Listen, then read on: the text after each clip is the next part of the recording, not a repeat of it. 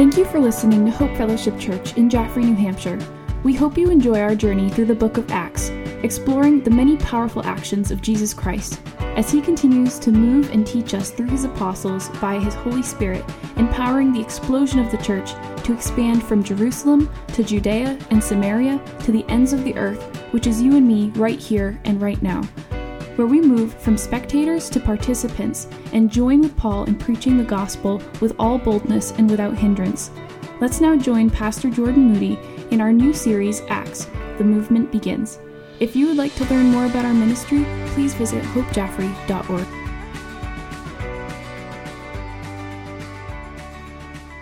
As you and I carry the message, the hope of the finished work of Jesus Christ, and by the Holy Spirit, we get to share with our family, our friends, our neighbors, our coworkers about the only thing that can set us free from sin and give us the purpose in life that we've been striving after. So each one of us is a group of ordinary Christians living intentionally in a place to bring joy to it through word and deed. The next person we're kind of introduced with onto this scene and whose kind of ministry focus we're really looking at this morning is a guy named Philip.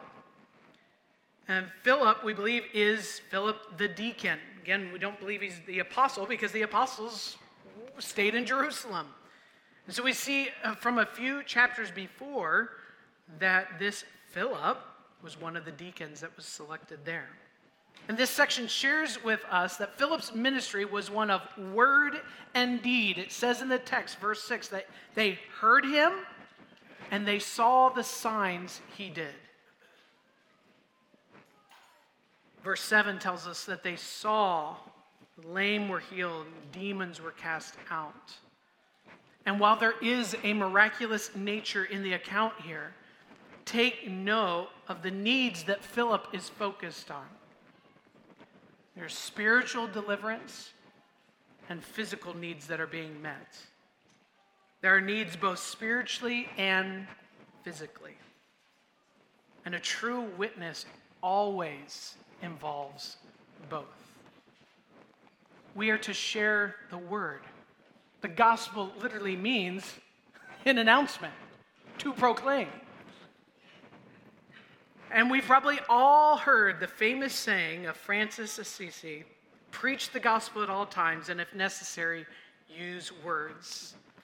And implicit in this saying is the understanding that often the most powerful sermons are unspoken. And while there is truth somewhat to that statement, this is far from what Jesus instructs his followers to do.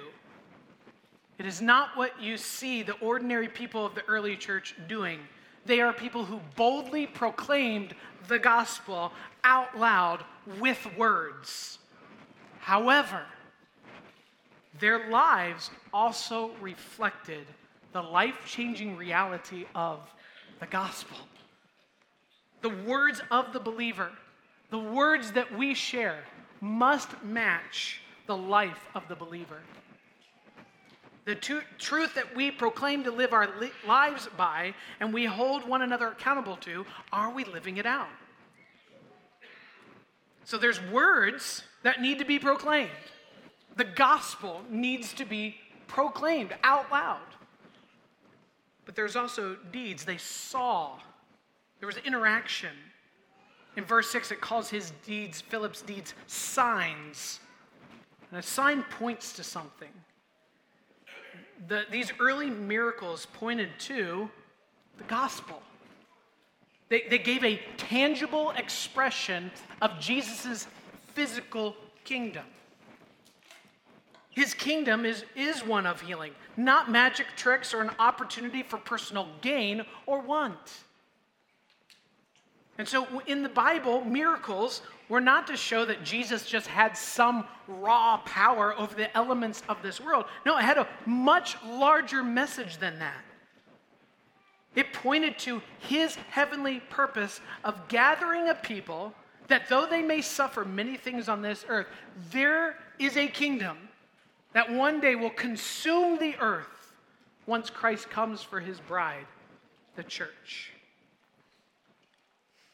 And so the words of the believer must match the life of the believer as we interact in tangible ways. Peter even speaks of this in 1 Peter. He calls believers to adorn the gospel. Live it out. Care well. Wherever God has placed you, care well for those around you. That we would interact in tangible ways and caring well for the needs of others while pointing them to the kingdom of Jesus Christ. What we need to reflect on, though, as well, is what's the response of Samaria? It says in verse 8, there was much joy in that city. This impact of Philip's work in proclaiming the word of God and tangibly living out the gospel among these people was that there was much joy in this city. You know, it is our desire and prayer, specifically here at Hope, that we would be a place that loves the Lord greatly, but also invests well in the communities that we represent. There's a variety of ways in which we attempt to do this. By opening up our building for community events, such as town meetings that have been held here before, blood drives, and special interest groups. Hosting community events that each of us can invite our neighbors to, like the Christmas services and Christmas play that we just had, or Trunk or Treat, and other events that are open to the community to be involved with, to show that we're here to invest in the place that God has placed us in. And we want you to benefit from that. We've served as a place for those in the community to mourn the loss of a loved one by hosting their funeral services here when they had nowhere else to go. We've been able to provide a beautiful place called Threads to serve people in a community with great quality clothing and a great volunteer staff that cares well for those people. We have small groups who serve one another and serve their neighbors. We have helped when tragedy has struck those in our community. I don't list those things to boast about, here's what we've done. By the grace of God, why do we do these things? Well, the first reason is because we should be compelled by the gospel to live like Christ in the places that God has put us in. But also, just as it was here in Samaria, it's so that we would bring joy to our community by being part of it, that we would not be a burden to our community. Whether our community at large agrees or disagrees with everything that we share about the Word of God and what the Lord calls us to in our lives, what a wonderful testimony it is for community members to say, we don't necessarily agree with everything they preach about, but we are so glad to have them as a part of our community. There was much joy in that city because of the ministry of Philip. And we should bring joy to our community by living out the gospel every single day. There's one last issue before we leave this portion, before talking briefly about Simon the magician. In the next several chapters here in Acts, we'll be looking at the gospel spreading out beyond Jerusalem. This is just a start. And it's spreading out to those who many would have considered to be absolute outcasts. Samaria, we're going to get to the eunuch from Ethiopia, we're going to get to Saul, we're going to get to Cornelius and his household. Philip brings the gospel to the people of Samaria. Jesus had already shared that this was what was going to happen in Acts chapter 1. But Samaria was separated socially, geographically, and even religiously from the Jewish people. There's quite a history to understand what that separation looked like, how we got to this separation. The Samaritans were a mixed race that Jews would not accept. There was this animosity between the two people groups, with many stories recorded of how they attacked one another. was because of this dislike they had for one another. But what do we see happen? The gospel was doing something radical. The Samaritans received the gospel with joy. And Philip's ministry overcomes the nationalistic borders and ethnic prejudices, fulfilling the prophecy that we actually see in Ezekiel 37 of joining them back together as God's people. This welcoming of the Samaritans, though, into the new community is confirmed by this strange account of the delayed reception of the Holy Spirit. Verses 14 and 17, right? We have this call to Peter and John, the apostles, to leave Jerusalem and come witness what is happening here. These people have put their faith in Christ. They've been baptized. And so the apostles Peter and John are sent to come pray and lay hands on them before they receive the Spirit. And this delay here is the only time after Pentecost where the initial indwelling of the Spirit occurs. It doesn't occur. So Luke seems to be emphasizing this for his readers because of the rift between Jerusalem and the Samaritans. Samaria must wait for the Spirit, and Jerusalem must witness it. And the outcome is twofold, affecting both the Samaritans and the apostles moving forward.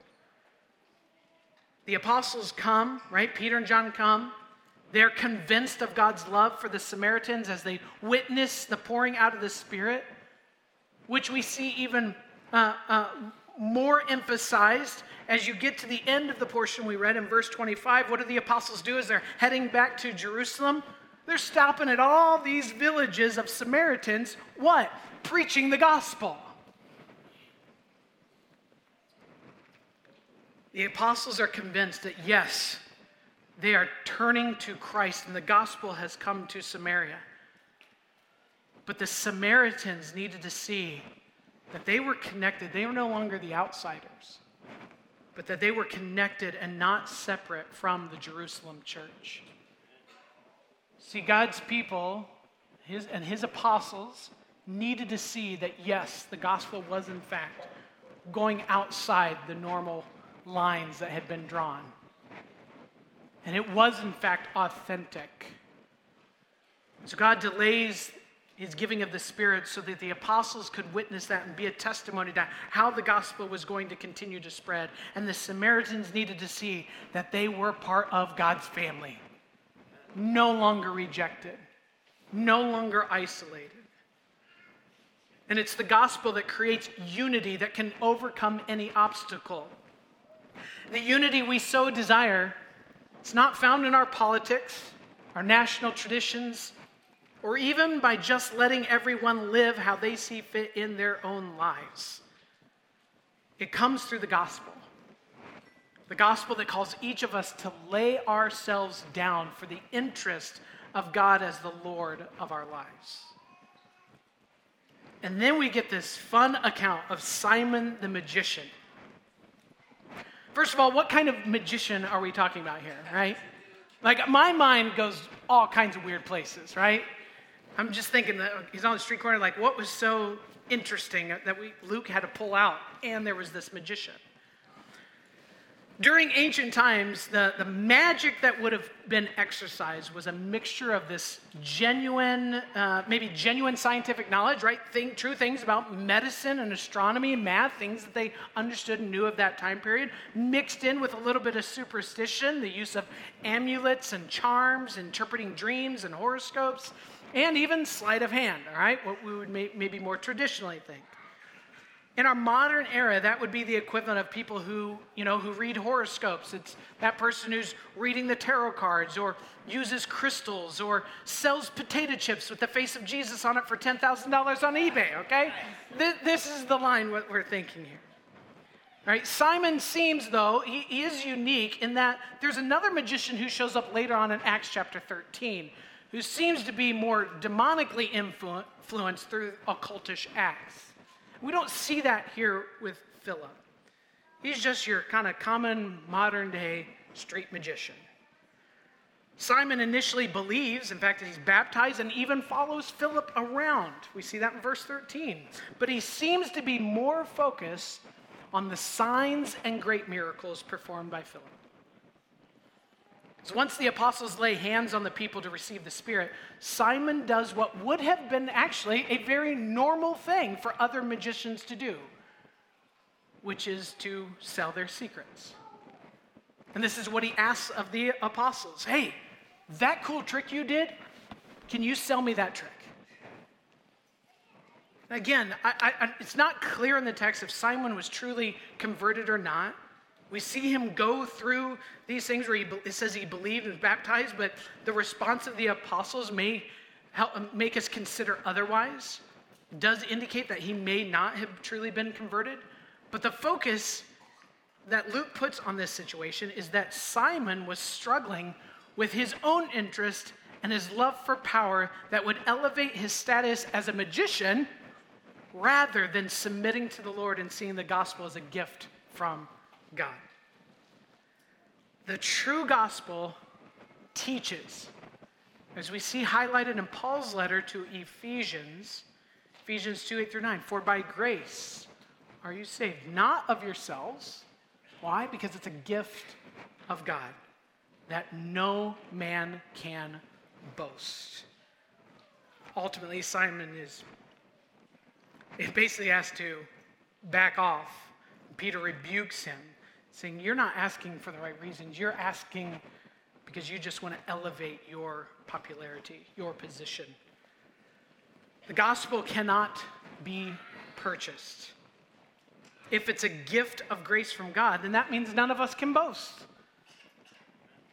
I have nothing to boast about because my entire standing before God is a gift of grace. And any ability that I have is a gift of the Holy Spirit. A life lived for the gospel says that I really don't want the attention to be on me because there's nothing in me that could help you. I would want you to see Jesus. That I'm just one beggar telling another beggar where to find bread. And then finally, as we draw this to a conclusion, I want us to see just overall the arches that I think we need to take away from here. As we see Philip's ministry, the impact that's having, this unification that is taking place, the gospel is spreading. But there's a couple of key takeaways that I want us to leave here with.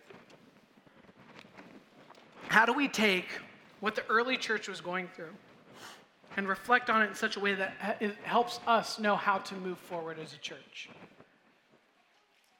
Listen, our model, quite frankly, is not, hey, what did the early church do? Let's model every little thing that they did.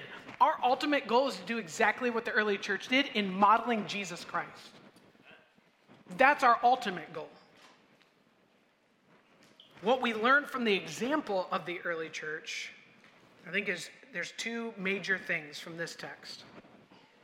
First one is the world may look chaotic and out of control, but it is not out of God's hand.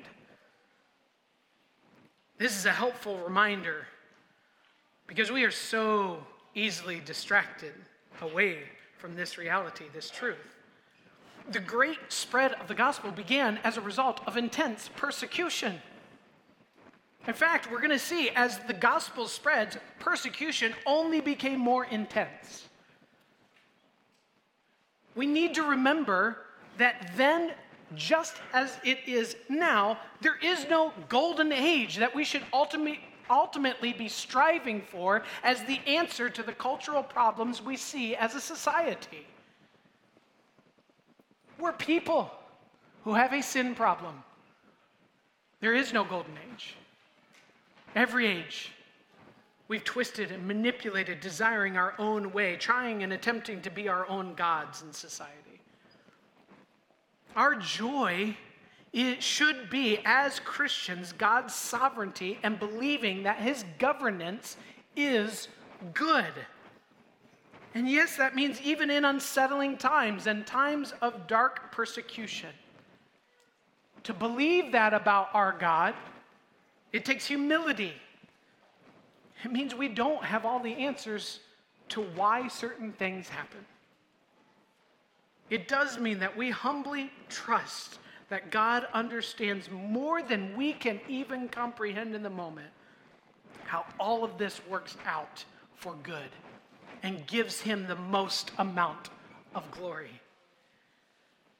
But the problem most of us have, I'm speaking of myself in this, is that cultural drift, any changes in tradition, and the pain caused by living differently than the culture leads us to quickly turn to fear, which mixed with our desire for immediate change disturbs our comfort. We just want to be comfortable. And so we get angry and upset and look around at all the things that are going wrong and say, oh, if people would only change. Yes. But be reminded that Jesus promised his followers that there would be tough days ahead. Jesus reminded his followers, John 16:33, in the world you will have tribulation. But don't leave it right there. But take heart. I have overcome the world. So we run to Jesus. We run to his promises. Remind ourselves of these truths. Why? Because we need it. Because we too easily run away and cower and hide. 2 Corinthians 5, for we know that if the tent that is our earthly home is destroyed, we have a building from God, a house not made with hands, eternal in the heavens. For in this tent we groan, longing to put on our heavenly dwelling. If indeed by putting it on, we may not be found naked. For while we are still in this tent, we groan, being burdened. Not that we would be unclothed, but that we would be further clothed, so that what is mortal may be swallowed up by life. He who has prepared us for this very thing is God, who has given us the Spirit as a guarantee. What is this saying? It's saying, now those of you who really like tent camping, I love tent camping. I mean, it's wonderful. Some of you go, absolutely not. My wife looks at me and goes, unless it involves Hilton Hotel in any way, she's not going camping with me, okay? Now, some of you may have been blessed with, a wife who, chews and shoots guns and knows what a 30-06 is. Awesome, okay? And she's enjoying it with you. Not mine.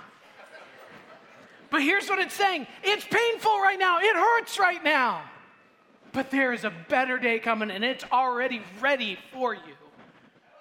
We live now preparing for eternity by trusting God and the gospel of Jesus Christ, by living a Spirit-empowered, changed life that draws others to the gospel, and looking forward to when he comes again to complete the work he initiated at the cross. Last thing. Lastly, the mission of God to declare the work of Jesus to the ends of the earth cannot be stopped, regardless of the foe. Look at the early church. Little community called Rome. Say that tongue-in-cheek. They rode from India to England. Right? And feeling threatened, they're that big. And they begin to feel threatened by Christianity. What do? They persecute Christians. Ripping them out of their homes. Lining streets with crosses to crucify them on. Dipping them in oil and lighting their gardens with Christians. But historians say even through the persecution and its intensity, Christianity grew to more than an estimated 350 million people. I don't have time to look at every moment in history, but just to highlight a few. Communism in Russia and the Third Reich tried to manipulate using Christianity or reject it entirely. The Middle East have and continue to kill and remove Christians. Asia has and continues to kill and remove Christians. The United States of America has enjoyed a comfortable environment that has led to too many treating Christianity like an add-on to their regular pursuit of the American dream. The point is, whether through persecution or freedom, Christianity can come under attack.